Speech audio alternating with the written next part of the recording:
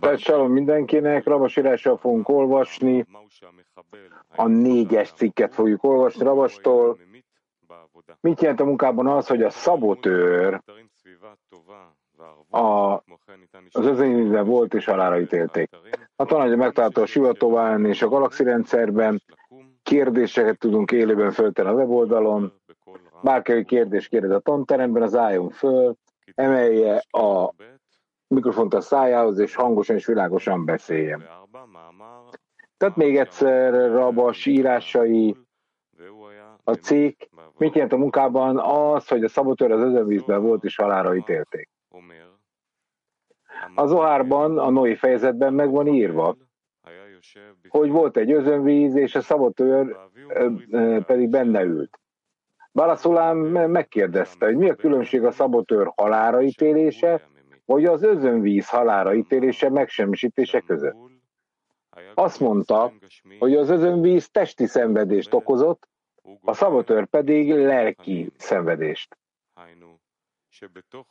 Más szóval, a testi szenvedésen belül van egy szabotőr, aki megöli az ember spiritualitását, vagyis a test gyötrelmei idegen gondolatokat hoznak az embernek, és ezek a gondolatok szabotálják és megölik a spiritualitást.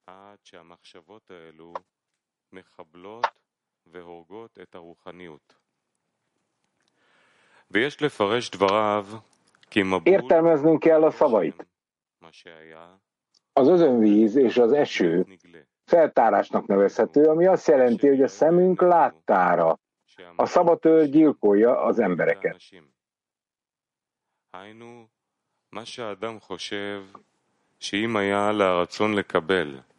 Ez azt jelenti, amit az ember gondol, hogyha a megszerzési vágy rendelkezne azzal, amit követel, azaz tudni akar és nem hinni, ha mindent megértene az ő irányításáról, itt a teremtőről van szó, ahogyan azt a megszerzési vágy megköveteli, akkor megfelelően szolgálná a teremtőt.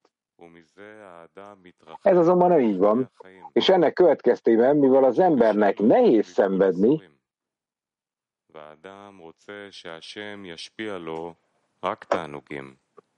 eltávolodik az életek életétől, és azt akarja, hogy a teremtő csak örömet adjon neki. Ezért eltávolodik. Azonban a testi szenvedésen belül, ami azt jelenti, hogy az ember képtelen megérteni az ő irányítását, az, hogy a teremtő miért nem adja meg neki, amit a megszerzési vágy megért, hogy a teremtőnek szerintem mit kellene adnia, és szenved a spirituális halálnak ettől a kiterjesztésétől. Azaz, a spirituális szenvedés spirituális halált okoz. Más szóval eretnekségbe zuhan.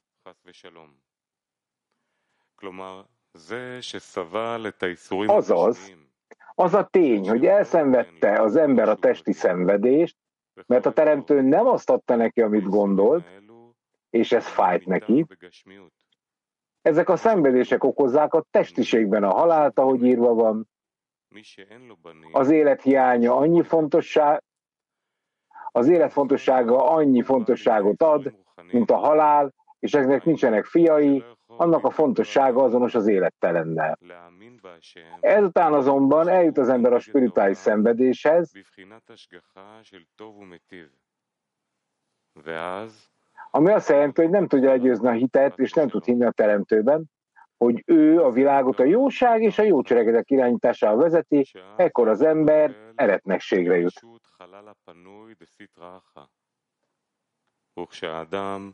שוב נכנס אחר כך לעבודה, זה כבר נקרא תחיית המתים. Ez az spirituális halálnak, amikor az ember a szitra akar a másik oldal üres terébe zuhan. Később, amikor az ember újra belép a munkába, azt a halottak feltámadásának tekintjük, ekkor az embernek el kell hinnie, hogy hogy most újra elkezdi a munkát, nem a saját erejéből történt, hanem felülről kapta a feltámadás harmadját. Ezt tekintik a halottak újraélesztésének, mellyel megjutalmazták az embert, mert felülről kapott felébresztést. Ezért az embernek minden nap azt kell mondania, áldott vagy te, Uram, aki a lelket visszaadod a halott holt testeknek. Azt is el kell mondani a 18. imában, te biztosan feléleszted a halottakat. Tehát két dolog van itt a szenvedéssel kapcsolatosan. Egy, a testi szenvedés, amikor az ember testi dolgokban szenved, mert valamire hiánya van, és emiatt elszenvedi a halált, mint az élet hiánya, mert az élet hiánya annyi fontosságot ad, mint a halál, és akinek nincsenek fiai, annak a fontossága azonos az élettelennel, stb. Ebből következik, hogy ez a halál nem kapcsolódik a spiritualitáshoz, utána azonban spirituális halált okoz az embernek, mert nem tudja elhinni, hogy a teremtő jósággal és jó cselekedetekkel irányítja a világot. Ebből következik, hogy ez spirituális halál és nem fizikai halál. Ez a jelentése annak, hogy az eső áradatán belül, ami testi szenvedés, később eljut az ember a spirituális szenvedéshez, amikor már nem tudja igazolni a gondviselést, és ezért a spirituális halálba zuhan.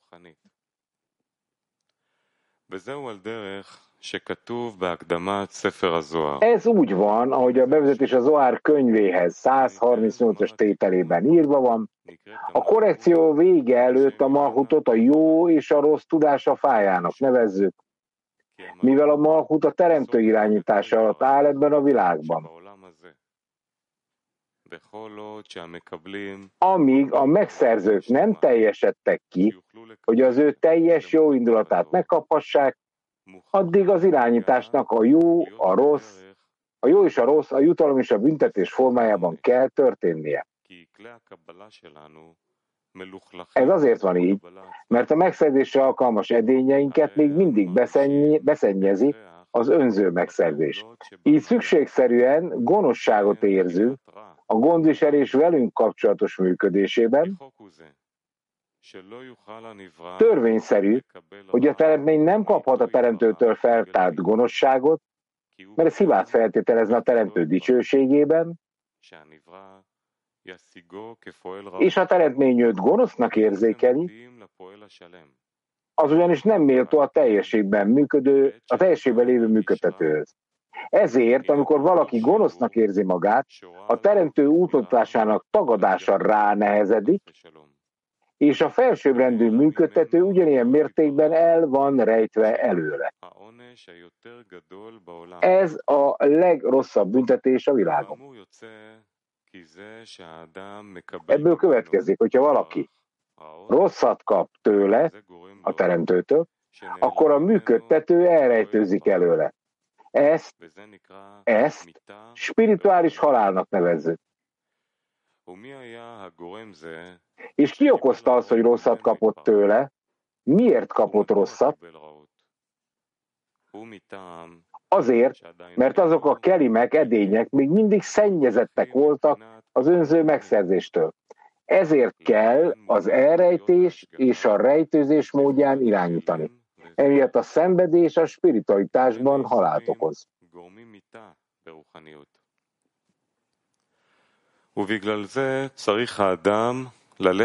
Emiatt az embernek az értelem fölé kell emelkednie, és nem szabad, hogy az értelem, amit lát, és amire építi a szentségben végzett munkáját, lenyűgözze, hogy jutalma a kedusába a szentségbe való belépés legyen, mivel ez az értelem azért jött, mert betegségeket kapott, és az értelem szerint, ha a teremtő jó és jó cselekvő, miért nem adja meg az embernek azt, amiről az ember azt hiszi, hogy szüksége van, és ehelyett a teremtő azt teszi, amit akar.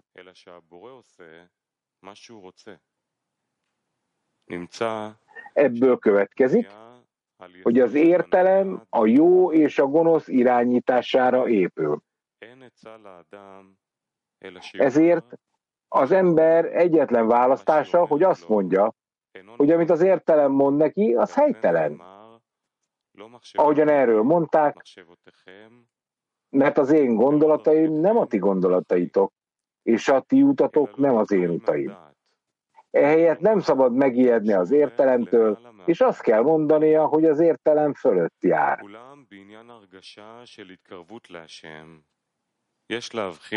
Ami azonban a teremtőhöz való közeledés érzését illeti, kétféleképpen lehet ezt megkülönböztetni. 1.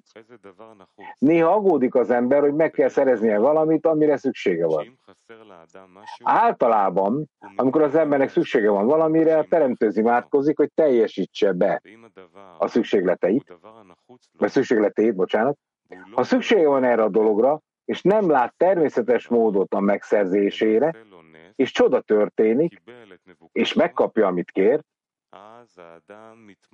akkor az ember szeretettel tellik el a teremtő iránt, amiért segített neki megszerezni az adott dolgot, és ennek a megszerzését a teremtőnek tulajdonítja. Ebből következik, hogy a teremtőhöz való közeledés, a boldogság és az öröm befogadásával, megszerzésével történt, és ez volt az oka a teremtőhöz való közeledésnek.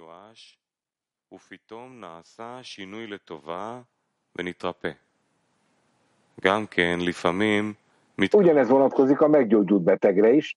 Már kétségbe volt esve, és hirtelen változás történt a javára, és meggyógyult. Ő is közeledik néha a teremtőhöz, azonoknál fogva, hogy a teremtőtől kapott jó tétemény közelebb hozza őt a teremtőhöz. Néha éppen ellenkezőleg. Az ember kínokat szenved, és a kínok arra késztetik őt, hogy közeledjen a teremtőhöz, vagyis felmerül benne, hogyha magára veszi a tóra és a parancsolatok terhét, a teremtő meg fogja őt óvni a bajoktól. Ebből következik, hogy a szenvedés a teremtő felé közeledést okoz. Azt kell mondanunk, hogy a bajok idején az ember az alacsony rendűség állapotában van, hiszen írva van, az Úr magasan van, és az alacsonyan lévők fogják meglátni. Ebből következik, hogy az a tény, hogy az őt ért bajok és kínok miatt alázatosságban van az ember, készen áll arra, hogy segítséget kapjon felülről, ahogy írva van, az Úr magasan van, és az alacsonyan lévők meglátják. Általában azonban azt látjuk, hogy a szenvedés eltávolítja az embert a teremtőtől, hiszen nem tudja annak tulajdonítani a szenvedést, aki jó és jó cselekvő. Ezért ez a halálát okozza a spiritalitásban.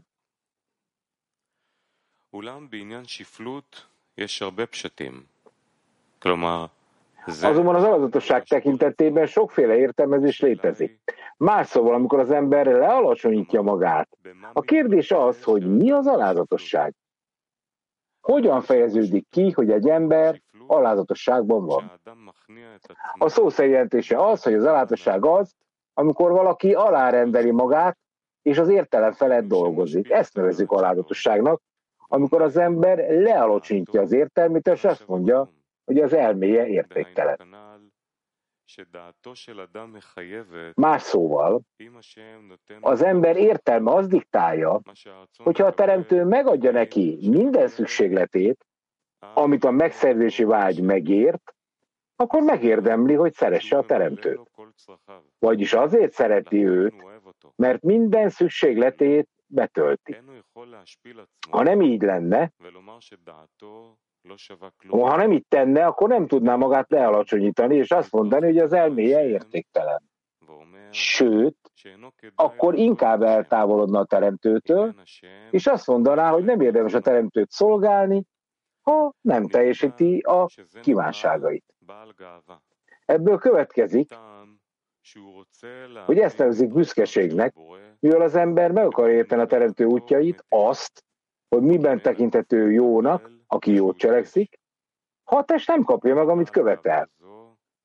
Az ilyen büszke emberről a teremtő azt mondja, ő és én nem lakozhatunk egy hajlékban. Ha az ember lealacsonyodik, és azt mondja, nem értem a teremtő útjait, és azt mondja, hogy amit az értelem diktál, az értéktelen, de ő az értelem fölé emelkedik, akkor nevezik alázatosságnak, akkor ezt nevezik alázatosságnak, És róla szól a vers, az Úr magasan van, és az alacsonyan lévők meglátják. Ezt az embert azzal jutalmazzák, hogy a teremtő közel hozza őt magához. Ennek megfelelően értelmezhetjük azt, amit a bölcseink mondtak, aki a nagyságot hajszolja, attól a nagyság menekül. Vagyis az ember azt mondja, azzal a feltétellel tudom szolgálni a teremtőt, ha ő nagyságot küld nekem. Ami azt jelenti, ha érzem az ő nagyságát, akkor képes leszek a teremtő érdekében dolgozni, ellenkező esetben nem tudok a teremtő érdekében munkálkodni.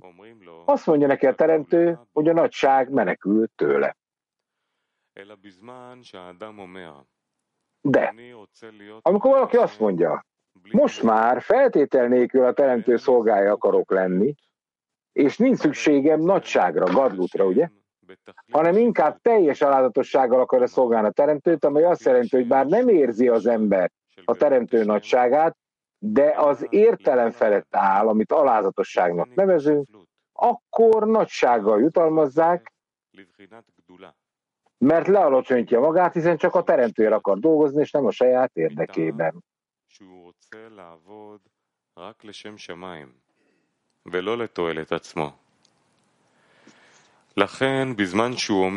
Ezért, amikor azt mondja az ember, hogy nem tud dolgozni, ha nem érzi a teremtő nagyságát, ebből az következik, hogy a megszerzési vágy azt üzeni, hogyha az ember nem érti meg a teremtő nagyságát az értelmen belül, akkor nem lesz képes dolgozni a teremtő érdekében. Ebből következik, hogy csak a megszerzési vágya működteti őt, azonban a kapni akarásának egy cincum megszorítás van, ami elrejti azt. Ezért teljesen lehetetlen a nagysággal való megjutalmazás. Ehelyett az embernek mindig menekülnie kell a nagyság elől. Ilyenkor lehet azt mondani, hogyan az elmondatot, aki a dicsőség elől menekül, azt a dicsőség üldözi. Ebből tehát az következik, hogy itt a munkarendjében több szakasz van. Az embernek először hajszolnia kell a nagyságot és a megbecsülést, hiszen másképp egyáltalán nincs kelimje, edénye, a megbecsülésre és a nagyságra, hiszen a gondolat arra hat, amit az ember kíván. Ha nincs kelimje az értelemhez, akkor hogyan emelkedhetne értelem fölé? Ezért, amikor az ember elkezdi a munkát, arra kell gondolnia, hogyan kapja meg a teremtő nagyságát, hogy amikor érzi a teremtő nagyságát, a test nem fog ellenállni, mert az természetes, hogy a kicsi lenullázza magát a nagy előtt. Nincs munkája ezzel, hiszen van egy szabály, hogy a test semminek nem áll ellen, ami a természeténél fogva jön.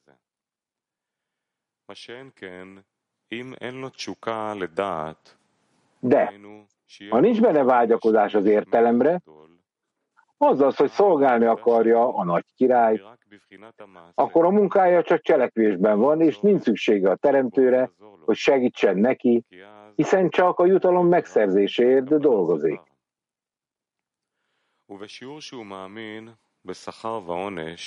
Ugyanilyen mértékben hisz a jutalomban és a büntetésben,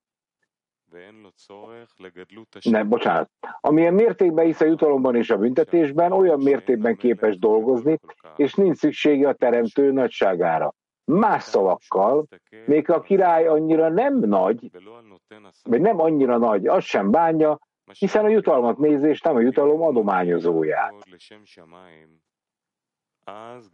De ha a teremtő kedvéért kezd dolgozni, akkor szüksége van a király nagyságára.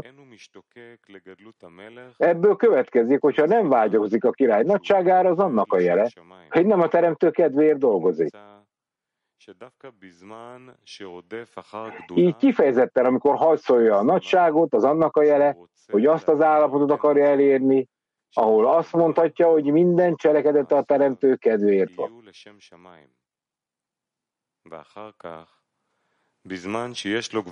Aztán, amikor úgy érzi, hogy tudnia kell, hogy egy nagy és fontos királya van, és azt látja, hogy ez számára a fő zavarkeltő,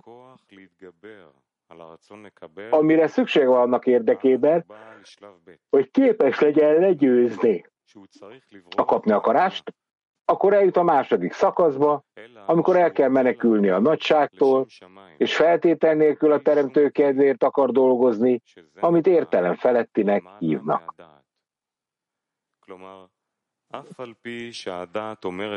Más szavakkal, bár az értelme azt mondja neki, látod, hogy csak egy kis királyban hiszel, azonban az embernek mégis azt kell mondani, a számomra te egy nagy király vagy,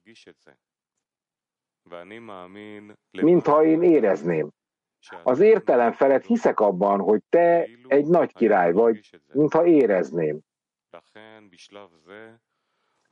Ezért ebben a szakaszban menekül a nagyság és a megbecsülés elől, és akkor a nagyság és a megbecsülés üldözi, és utoléri őt, bár nem akarja a nagyságot megkapni, mert csak akkor van egyenlőség a teremtővel.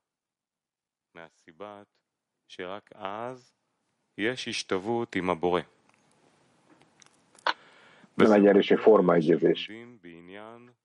Ez ugyanaz, mint amit a zivug de hakában, ahol az ütés általi párosodásról tanultunk,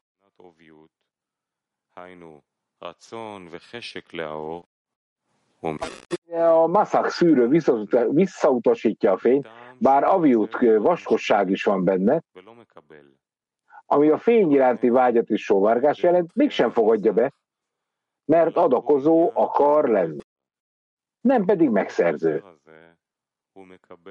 Ezért a maszakban a szűrőben lévő elutasítás által megszületik benne az orhozer, visszavert fény, és ebben az orhozerben kap egy új klít edényt a fény befogadására.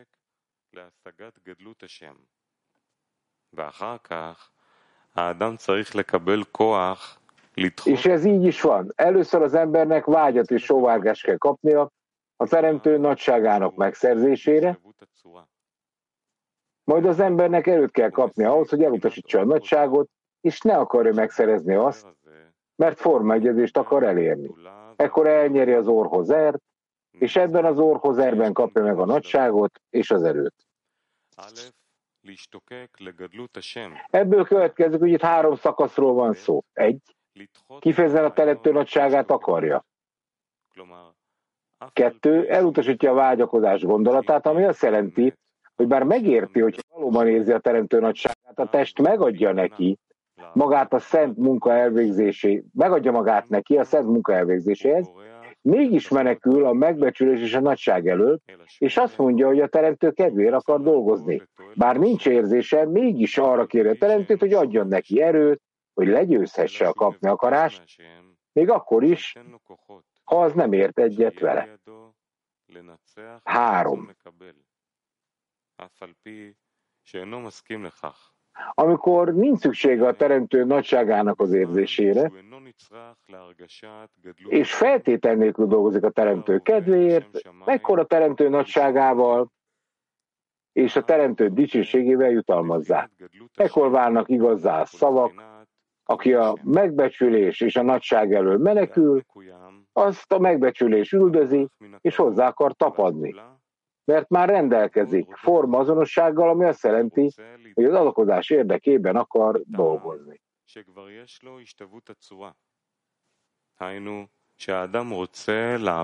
Ennek megfelelően, amint az ember megérti, hogy érdemes megkapni a teremtő nagyságának érzését, mert akkor a test beleegyezik, hogy a királyt szolgálja, és amint igénye lesz erre, a teremtő kedvéért akar dolgozni, és akkor a test ellenáll, amíg nem érzi a teremtő nagyságát, és addig nem akar az értelem felett hinni, akkor jön egy olyan állapot, amikor az embernek el kell menekülni ettől, mert ez csak a kapni akarás érve. אז בא מצב שהאדם צריך לברוח מזה, מטעם כי זהו רק טענה של הרצון לקבל. מה שאין כן, De amikor nem érzi a teremtő nagyságát, a test nem ért egyet ezzel a munkával, és ekkor az embernek azt kell mondania. De a mi bölcseink kijelentették, aki a nagyságot hajszolja, attól a nagyság elmenekül. Mivel az embernek akkor is a teremtő kedvéért kell dolgoznia, ha a teste nem élvezi a munkát, mivel a teremtő kedvéért azt jelenti, hogy az ember egyáltalán nem gondol a saját hasznára.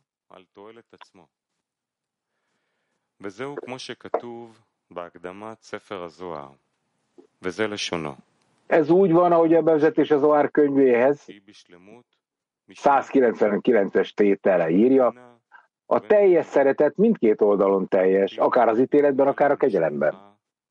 És még hogyha el is veszi a lelkedet, a teremtő iránti szeretetet teljességben van, mint ahogy ő bőséget ad neked. Van, aki szereti őt a gazdagságért, hosszú életért, fiakért maga körül, mert uralmat ad ellenségei felett, és sikert az útján. Így szereti őt. Ha ennek az ellenkezője történ, és a teremtő kemény ítélettel fordítaná meg rajta a szerencsét, akkor gyűlölni őt, és egyáltalán nem szeretné őt. Ezért az a szeretet nem olyan szeretet, amelynek van alapja. A teljes szeretet mindkét oldalról szeretet, ítéletben vagy kegyelemben és sikeres utakon.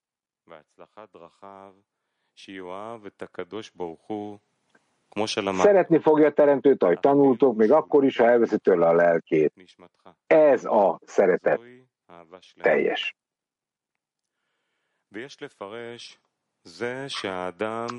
Ezt úgy kell értelmeznünk, hogy az embernek emelkedés közben kell szeretni a teremtőt, amikor úgy érzi, hogy a teremtő úgy vezeti a világot, mint a jó és jó cselekvés, nem.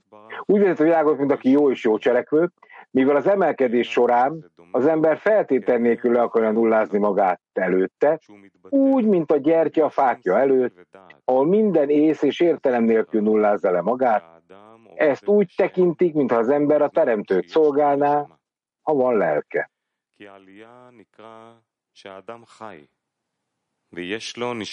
Az emelkedés azt jelenti, hogy a személy él, és az élet lehetével rendelkezik, ekkor az embernek szeretete van a teremtő iránt, és ezt a munkában a jóság oldalának nevezik. De az embernek akkor is szeretni kell a teremtőt, amikor ő elveszi a lelkét, vagyis amikor a teremtő elveszi tőle az élet lehelletét.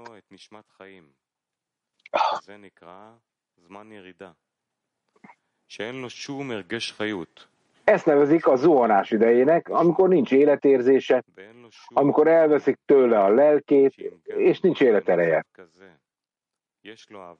Ha ilyen állapotban is van szeretet a teremtő iránt, akkor ezt teljes szeretetnek nevezik.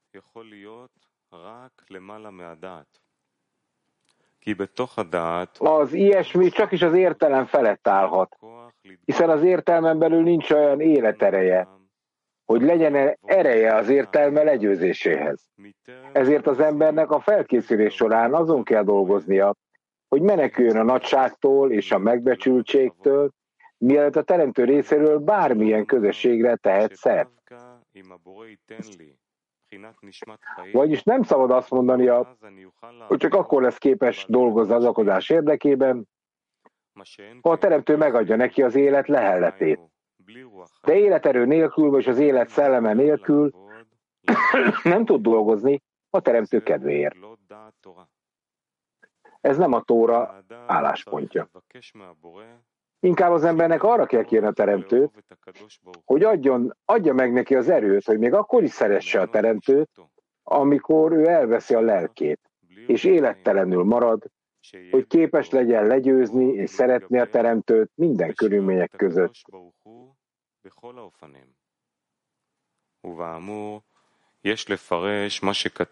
A fentiek szerint kell értelmeznünk, a sötétséget tette értelmezni, hogy a sötétséget tette meg az ő rejtek helyévé jelentését. Ez azt jelenti, hogy amikor a teremtő el akarja magát rejteni az ember elől, ami minden bizonnyal az ember javát szolgálja, mert még nem áll készen a kinyilatkoztatásra, akkor ő sötétséget ad az embernek, vagyis elveszi tőle az élet leheletét, és akkor a sötétség helyére kerül, ahol a kedusza, a szentség fénye nem ragyog.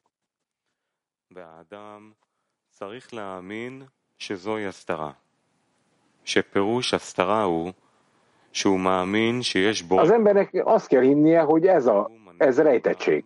A rejtettség azt jelenti, hogy hisz abban, hogy van egy nagy teremtő, aki a világot jóra és jó cselekedve jósággal és jót cselekedve vezérli, de ez el van rejtve előle. El kell hinnie, hogy ez csak egy elrejtés, és ha sikerül elhinnie, hogy ez csak egy elrejtés, de valójában nem az, amit ő lát, akkor jutalma az lesz, hogy a fény ragyog be ezt a fedelet, a kiszét, ami azt jelenti, hogy fény fog ragyogni ebben a sötétségben.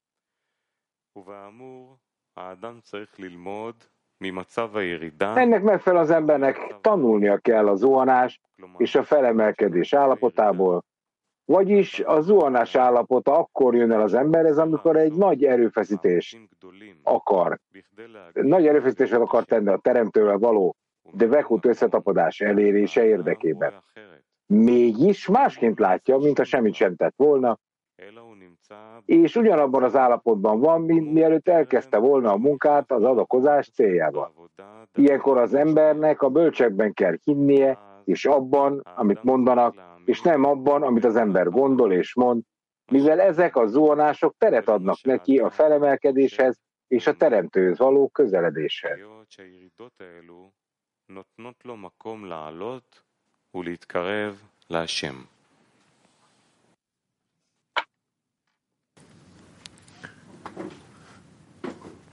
אני חושב שבעצם ברור, כן? Rav. מה שקורה. Én azt gondolom, hogy alapvetően ez világos, nem? Amit le van írva. כן? Na?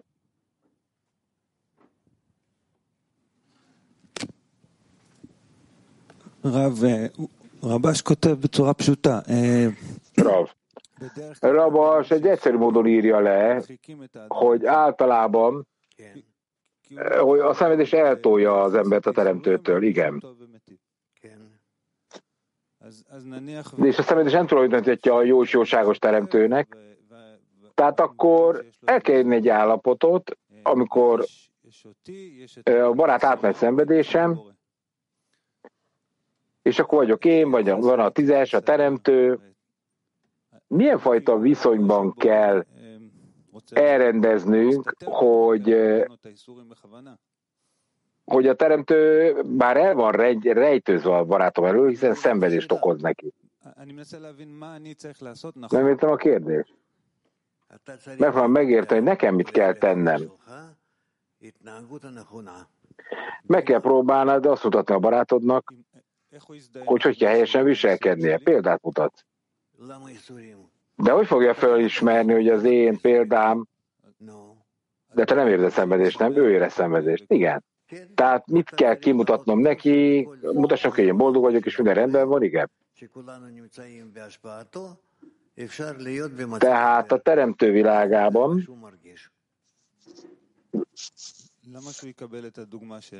minden egy ellentétes dologban jelenik meg. Oké, de akkor nekem példát kéne mutatnom. Tehát lehet, hogy ő jól érzi magát, lehet, hogy ő nem szenved, nincs is szenvedésben.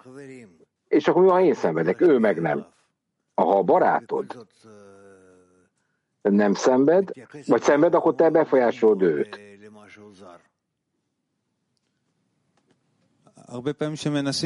És olyasmit kell tenned, amit neki nem idegen. Oké, de minden alkalommal, amikor ilyesmit teszünk, az alig működik. Megpróbálom azt megérteni, hogy lehetek ebben sikeres, mert nagyon sok példa van arra, hogy jó lenne sikeresnek lenni. Én nem tudom, hogy erre mit mondjak, mondja Rav.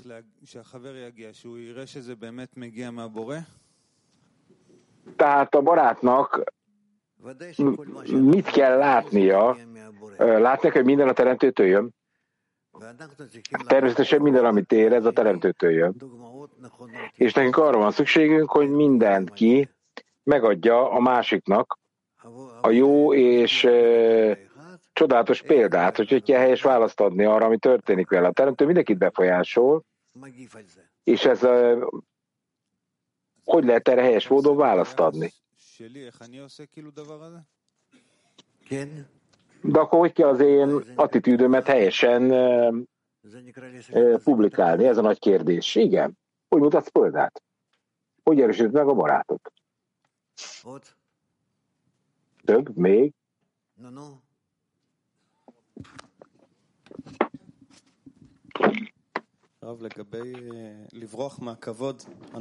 Rav, amikor a dicsőség elől menekül az ember,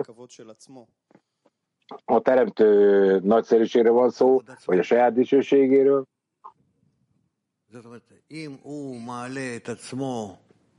Hát a teremtő nagyszerűségétől nem kéne elmenekülni, a sajátodtól rohansz el.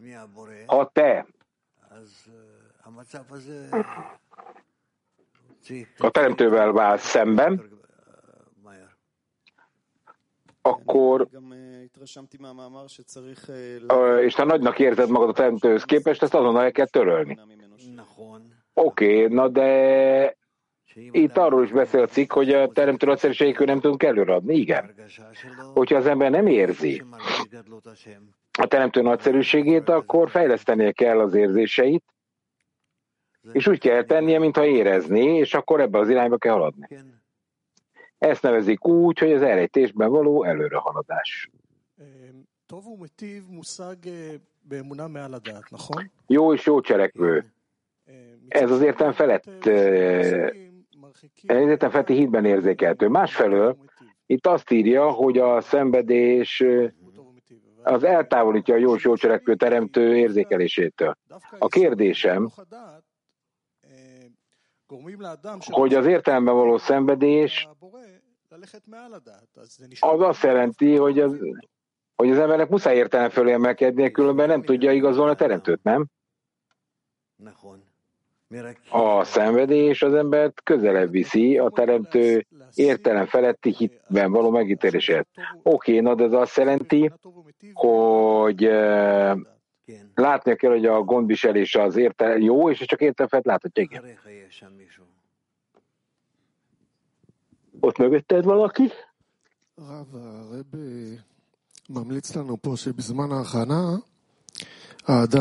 Rabash azt ajánlja nekünk, hogy a felkészülés alatt az ember meneküljön a dicsőség és a nagyszerűség érzésétől. Mit jelent ez? Hogy kell a nagyszerűségtől és a dicsőségtől elszaladni? Nem engedsz, hogy megerősödjön a saját nagyszerűség érzésed. Hogy úgy akarsz előre haladni a munkában,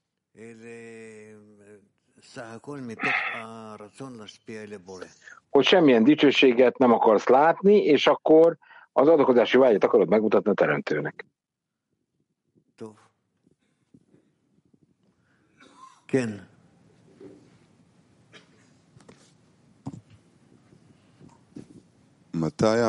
Lebovics. Itt két állapot van említve, a teremtő nagyszerűség által kérjük a teremtőt.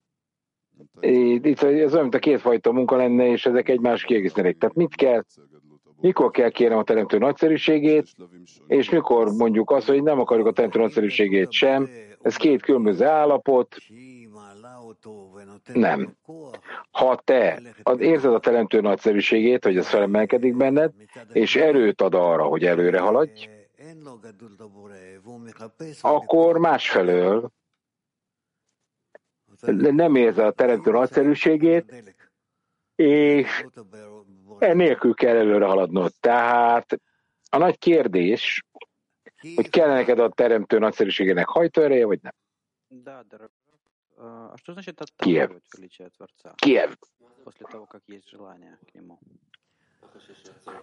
Mit jelent az, hogy elutasítjuk a teremtő nagyszerűségét? Tehát van vágyam, akkor mi hogy lehet ezt elutasítani? Azt az ember nem akar, hogy a teremtő azt mondja, hogy az érzése vigye csak előre. Itt ami 4. Jó reggelt, Rav, köszönjük. Mit jelent az, hogy az emberek szeretnek el a teremtőt, még akkor is elveszi a lelkét?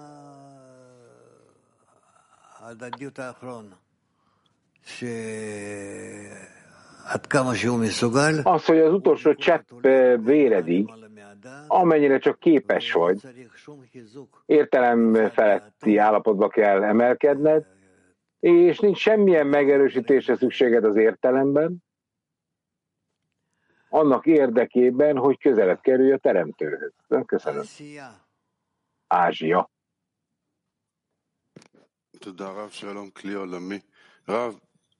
Köszönjük, Rav.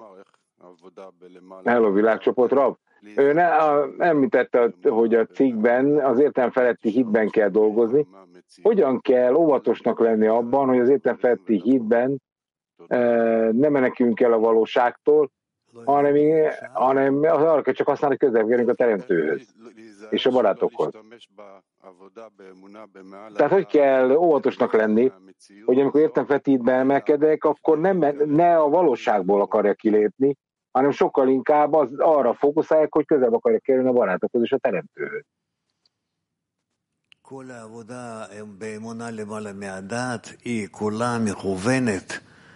A értelem feletti hitben végzett munka az azt jelenti, hogy én nem akarom használni az értelmem erejét, hanem sokkal inkább az értelem feletti hitedényeit akarom használni, és ezek az edények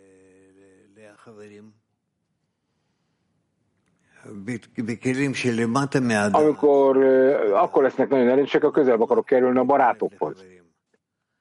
Tehát az értelem alatti edényekben nem tudok a barátokhoz igazán közel kerülni, hanem itt néhány kezdőlépést tudok csak megtenni, ahol érzem, hogy vannak ilyen lábnyomok, amiben bele kell lépnem. Oké, de néha az a helyzet, nem érzem túl jól magam a fizikai életben, akkor el kell fogadnom, hogy a teremtőtől jön, ezt fogadd el. De valójában ez nem visz engem a teremtőhöz közelebb, ugye? Tehát napi szinten, igen, de ez igaz. Kijevegy. Володя.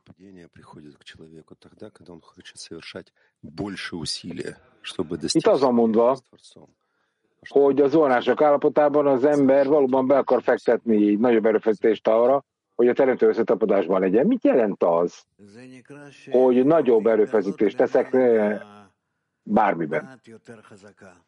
Ez azt jelenti, hogy egyre magasabb szintű értelem felé akarsz emelkedni. Latin 4. Maestro, disculpe la pregunta.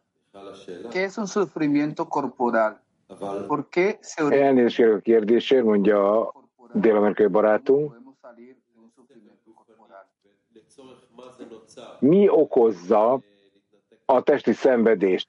Mi az oka annak, mit szolgál ez, és hogy lehet róla leválni?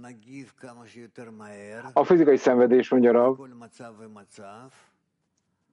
az, amikor megteremtődik, a leggyorsabb választ kell adni rá minden állapotban, és akkor ezen keresztül föl kell emelkedni, hogy ezt spirituális szenvedésnek kell megélnem. Spanyol 1. Buenos días, amigos. ¿Cómo se puede rechazar el anhelo? Antonio Barcelonából. ¿Se puede trabajar sin anhelo? Egyelően fordítják a kérdését. Antonio azt kérdezi a második állapotról, amikor nekünk el kell a sóvárgást utasítani. Tehát megértem, hogy valóban van a teremtő érzékelése, mint követő ezt éreznem kéne, mert kell a szent munkához, ugyanakkor viszont még az is a teremtő szolgáltában kell lennie, hogy elutasítom ezt. Hogyan lehet ezt a sóvárgást elutasítani? ami le van írva itt a második fázisban. Tehát hogyan lehet egy ilyen sóvárgás nélkül élni, hogy nem akarom a teremtő nagyszerűségét látni? Hát az elején nem nagyon kell a vágyainkat használni, mert nem tudjuk helyesen használni.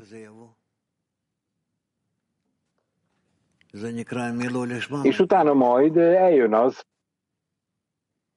hogy a lolismából be tudunk lépni a lismába. Ez egy új állapot lesz. Rendben?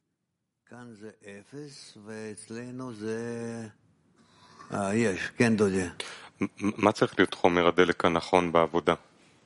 Dudi. Akkor mi a helyzet motiváció? Mi a helyes motiváció, és mi a helyes hajtóerő munkában? A teremtő nagyszerűsége, ha az még nem érthető el, akkor a barátok nagyszerűsége, a csoport nagyszerűsége. Oké. De hogyan tudunk mi a teremtő nagyszerűségével dolgozni, úgyhogy nem figyeljük a teremtő nagyszerűségét? Ha hogy tudom nagynak látni azt, amit nem tudok nagynak látni? Együtt a többiekkel, és csak azzal törődsz, hogy együtt velük milyen állapotban vagytok. Tehát hagyod, hogy befolyásoljanak, oké, de honnan kapom meg akkor mégis a nagyszerűséget? Mert az kell nekem. Különben tudok haladni előre. Elfogad a barátokat, az egész innen indul. Oké, de hol indul meg a barátok elfogadása? Amit hát látod bennük a nagyszerűséget, de az mit jelent, hogy a nagyszerűséget látok bennük?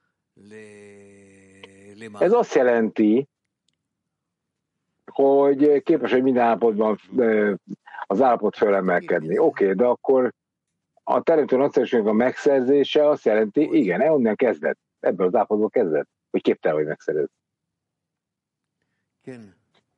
Oké?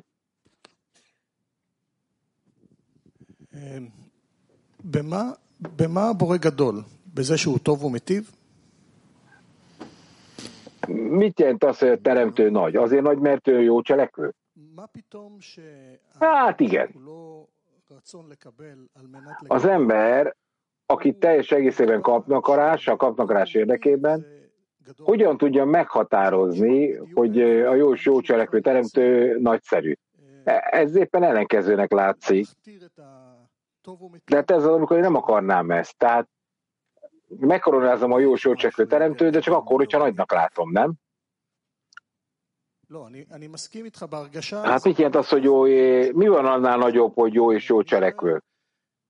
Hát nincsen, ezt értem, de én azért kérdezem ezt, mert ez egy ilyen csodának látszik, hogy a kapna akarás meghatározza ezt, eldönti ezt, miközben tök ellentétes az egésszel. Tehát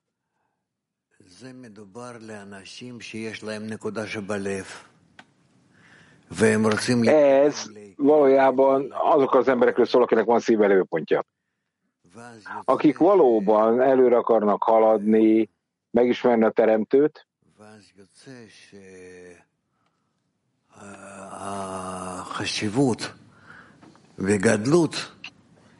és akkor majd ki fog derülni, hogy a fontosság és a nagyszerűség az az értelem felett mérhető, az emberi minőségek felett. Oké, de ez azt jelenti, hogyha jól értem, hogy az ember, aki igazán meg akarja határozni, hogy a teremtő jó és jó cselekvés, ez egy nagyszerű dolog, akkor ennek kell valami fajta szándéka is legyen, különben nem lesz kapcsolatban a teremtővel, nem? Igen. רציתי לשאול, כשאדם משתוקק meg szeretném kérdezni, mondja Jakoka, hogy amikor az ember sóvárog a teremtő nagyszerűségére, akkor ez a hajtóerő az a megszerzés eredményeket igazolja, nem? Mondhatjuk, hogy igen. Akkor viszont miért van szükség arra később? Tehát ez az átmenet a második állapotra, amikor az ember a teremtő nagyszerűség nélkül is képes dolgozni, akkor mivel kell ott dolgozni? Hát pontosan ez a dolognak a lényege, hogy a teremtő az nagyobb, mint a megszerzési edény, nagyszerűbb is, vagy azért nagy, mert az adakozás edényével képes dolgozni. Ez világos. De hol kezdődik az értelem feletti hitbe emelkedés? Mert itt úgy tűnik, hogy minden alkalommal valami más kell keresni, egy erőt kell keresni, ami az embert megindítja, megmozdítja. Hogyan lehetséges ez egy világos módon értelem nélkül megindulni? Hogyha ez mindig hajtóerőt követel, hogy én bármerre menjek.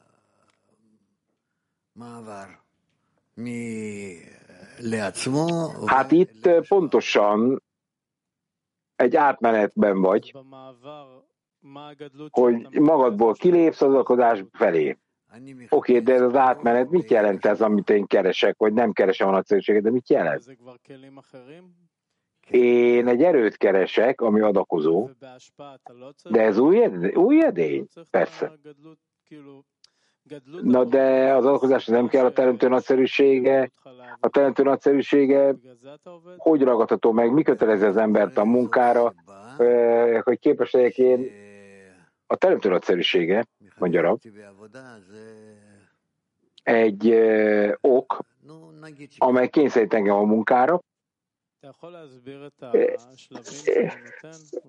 Oké, ő elmagyarázta azt az állapotot, amin mi itt keresztül megyünk, ami 3 állomás alatt megy végbe. Tehát az ember átmegy a teremtő nagyszerűség az igényétől egészen addig a pontig, amíg majd kiderül, hogy valójában teljesen világos, nem is kell a nagyszerűséget érezni, hanem lépésre adok előre. Ez írva van, nem? Igen, na de hogy megértsük jobban, nem lehet egy kicsit erről beszélni, ugye Jakokkal?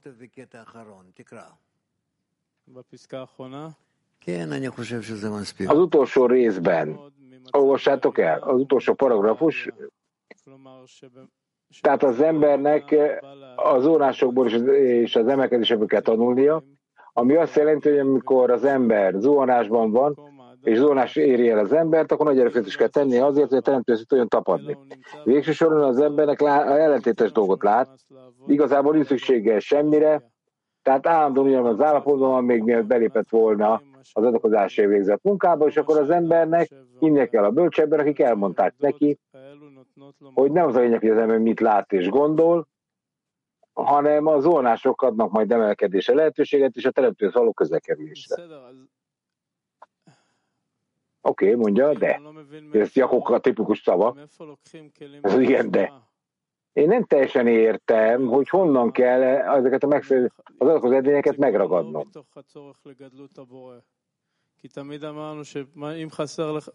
Hogyha nem a teremtő nagyszerűségéből, hiszen mi mindig azt mondjuk, hogy a teremtő nagyszerűségére van szükségem, ez emelgem az értelem fölé, ez ad nekem erőt, ugye? Itt olyan, mint egy újfajta teremtésre lenne szükségem, honnan jön ez mind? Ez ugyanabban az edényből jön ám, mondja Rav. A teremtő ragyogtat fölötted, annak érdekében, hogy képes egy adakozni. Csak az edényen szűrő van. Oké, de akkor itt szükség van az embernek az értelmére, tehát az embernek kell ez, vagy csak egész egyszerűen az adakozás értelmében valamit csinál. Na de már egy olyan állapotban vagy, ahol nincs szükséged az értelemre, ugye? Ez ne felejtsd el. Na oké, mondja Rab. Rav, boker tov, haverim, boker tov. Lama avoda Jó napot, Rav! Jó reggelt, barátok! Az értelem feletti munka miért tekinthető úgy, hogy fontosabb, mint a munka, amiben örömet érez az ember? Azért, mert nem azért a munkát végezni, mert jót kapsz, hanem azért, mert látod a teremtő nagyszerűségét, és ez téged kötelez erre a fajta munkára. Oké, de végre tudok hajtani aktív adakozást, amikor örömben vagyok, tehát mit ad itt az értelem feletti hit hozzá?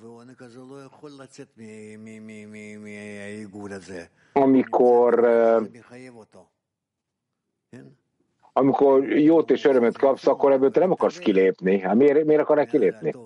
Tehát amikor megszorítás érkezik, fölé kell emelkedni a jónak és a jóságosságnak, és akkor elkezdesz aktív adakozási cselekedet érzékelni, de nem azért, mert örömet érzel.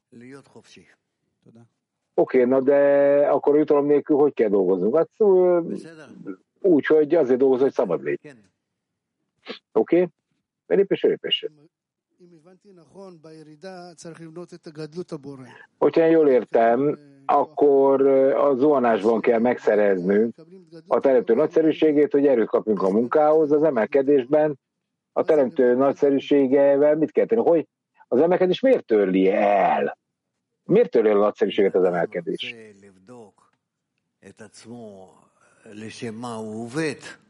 Hogyha az ember valóban meg akarja vizsgálni önmagát, és látni akarja, hogy miért is dolgozik,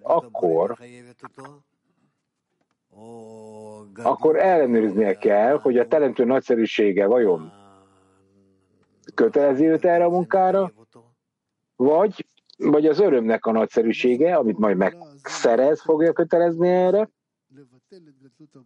De mi az a cselekedet, ami eltörli a teremtő nagyszerűséget? Az mi? Hogy lehet eltörölni? Mit kell azt tenni, hogy eltöröljem a teremtő nagyszerűséget magamba?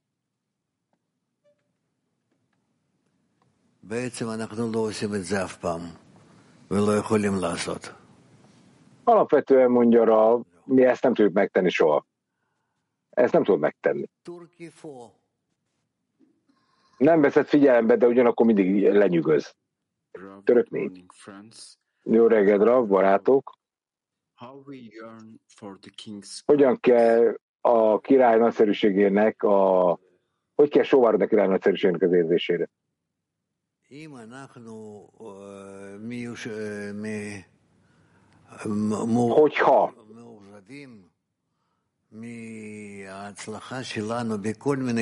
Hogyha csalódottak vagyunk a sikerünkben mindenféle módon, akkor csak egy dolgot akarunk, hogy a teremtő tárja föl a felső erőt, hogy formáljon meg bennünket, és adjon nekünk meg az adakozás erejét, és akkor képesek leszünk valóban adakozni.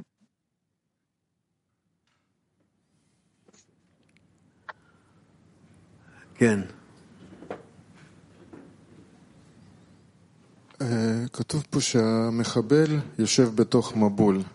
Itt az a mondva, hogy a szabotőr az özönvízben ül. A spirituális szenvedés az meghaladja a spirituális szenvedést. Lehetséges szétválasztani ezt, a spirituális és a spirituális szenvedést? Nem. Az egyik azért van, mert van a másik. Akkor egy másik kérdés, az elején, mivel az ember fizikai szenvedést érez, a teremtő nem adja meg neki, amit szerintem meg kéne kapnia, de ha nincs szenvedés, akkor az olyan, mint a halott lenne fizikailag, nem? Miért halál ez? Tehát általában a szenvedés hogy okoz halál? Azért, mert állandóan többet akarsz. Tehát állandóan többet akarsz. Oké, na de itt azt mondja, hogy később spirituális szenvedésbe taszít bennünket. Az, hogy nem tudok túlkerülni a hiten. Igen, ez igaz. Ez fájdalmat okoz. Oké. Tehát a munka önmagában, a spirituális szenvedés munkája, ez a fizikai szenvedésen belül, meg ez így működik. Tehát nekem kell fizikai szenvedést azért, hogy dolgozni tudjak. A fizikai szenvedés nélkül semmit nem tudsz elérni, mert meg kell értened, hogy ez miért kapod. Oké, mert hogyha nincs fizikai szenvedés, van, aki akkor minden egy kicsit más. De akkor se tudok spirituálisan dolgozni, nincs fizikai szenvedés sem. Nem. Hát a fizikaiságban kell eljutnod a spiritualitásba. A spirituális út mindig fizikai szenvedéssel kezdődik. Tehát el kell jutod abba az állapotba, ahol nyomás alá helyeznek, és ez mozdít meg. Oké, de mit kell tenni? Tehát, ha én sikeres vagyok, menedzselem a világomat, van pénzem, mindenem, jó életem van, akkor mi van? Akkor mit kell tenni? Akkor mit akarsz? Na, de akkor nem tudok a spirituálisan dolgozni. Hogy tudnál? Akkor mit kell tennem? Nem nagyon tudsz tenni semmit, mert a teremtő elblokkolt. Jó életet adott. Én minden megadott neked, amit szükséged van, és ezzel meg is állított. Oké, de egy ilyen állapotokban egy ilyen ember mivel dolgozik? Nem tud dolgozni. De van szívbelépő pontom, van szívbelépő pontod, és a szívbelépő pontodon keresztül érzed a problémákat, hogy nem érted el a teremtőt, nincs spiritualitásod, hogy nincs kapcsolatod a teremtővel, és az élettel, ez egy nagyon más történet. Oké, akkor egy spirituális szenvedés, ami nem a fizikai szenvedésen belül van, nem? Igen. Tehát akkor nekem nincsen spirituális szenvedésem, ami szeparált valamilyen értelemben. Lehetséges, hogy nem tudsz egyiket a másik nélkül meghatározni. Igen. Oké, Dudi. Belorussziából kérdezik a Kabjú 12-esből is, mi a spirituális halál? Mi a spirituális halál a munkában? Nincsen spirituális életünk, tehát ezért nem mondhatjuk, hogy spirituális halálunk van, ugye? Az nem tud meghalni, ami nem él. Tehát ezért az embernek el kell érni a spirituális életet először, hogy érezze a spirituális halált. Azt is kérdezik, hogy mit jelent a szabotőr, aki megöli a spiritást az özönvízben. Mi az a szabotőr? Mi az a szabotőr? Aki bent van, bele van foglaltatva az özönvízbe. Az özönvízben ülő mélységben, ülő erő. A kapni akarás,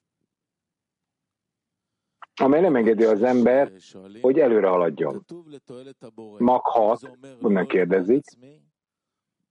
A teremtő érdekében, az azt jelenti, hogy a saját előnyéért csinálom? Tehát mit jelent azt, akkor nem adok megelégedéséget a teremtőnek? Ez mit jelent? בעצם כתוב מאהבת הבריות לאהבת השם. שאם אני צריך לעשות משהו... Alapvetően itt az van mondva, hogy a teremtett lények szeretetétől kell jutni a teremtőre, ennyi a szeretetre. Tehát neked tenned kell valamit a teremtőért, akkor először a teremtett lényekért kell valamit tenned, így kell magadat helyesen irányozni. Eddig ennyi. Na, akkor folytassuk, ugye? Hát a teremben lévő kérdésekkel. Rav, mitől függ a képesség, a szenvedés képessége? Tehát attól, hogy keresztül tudok menni a szenvedésen, ez a képességem mitől függ? A cél nagyszerűségétől. Azért, hogy halandó szenvedni.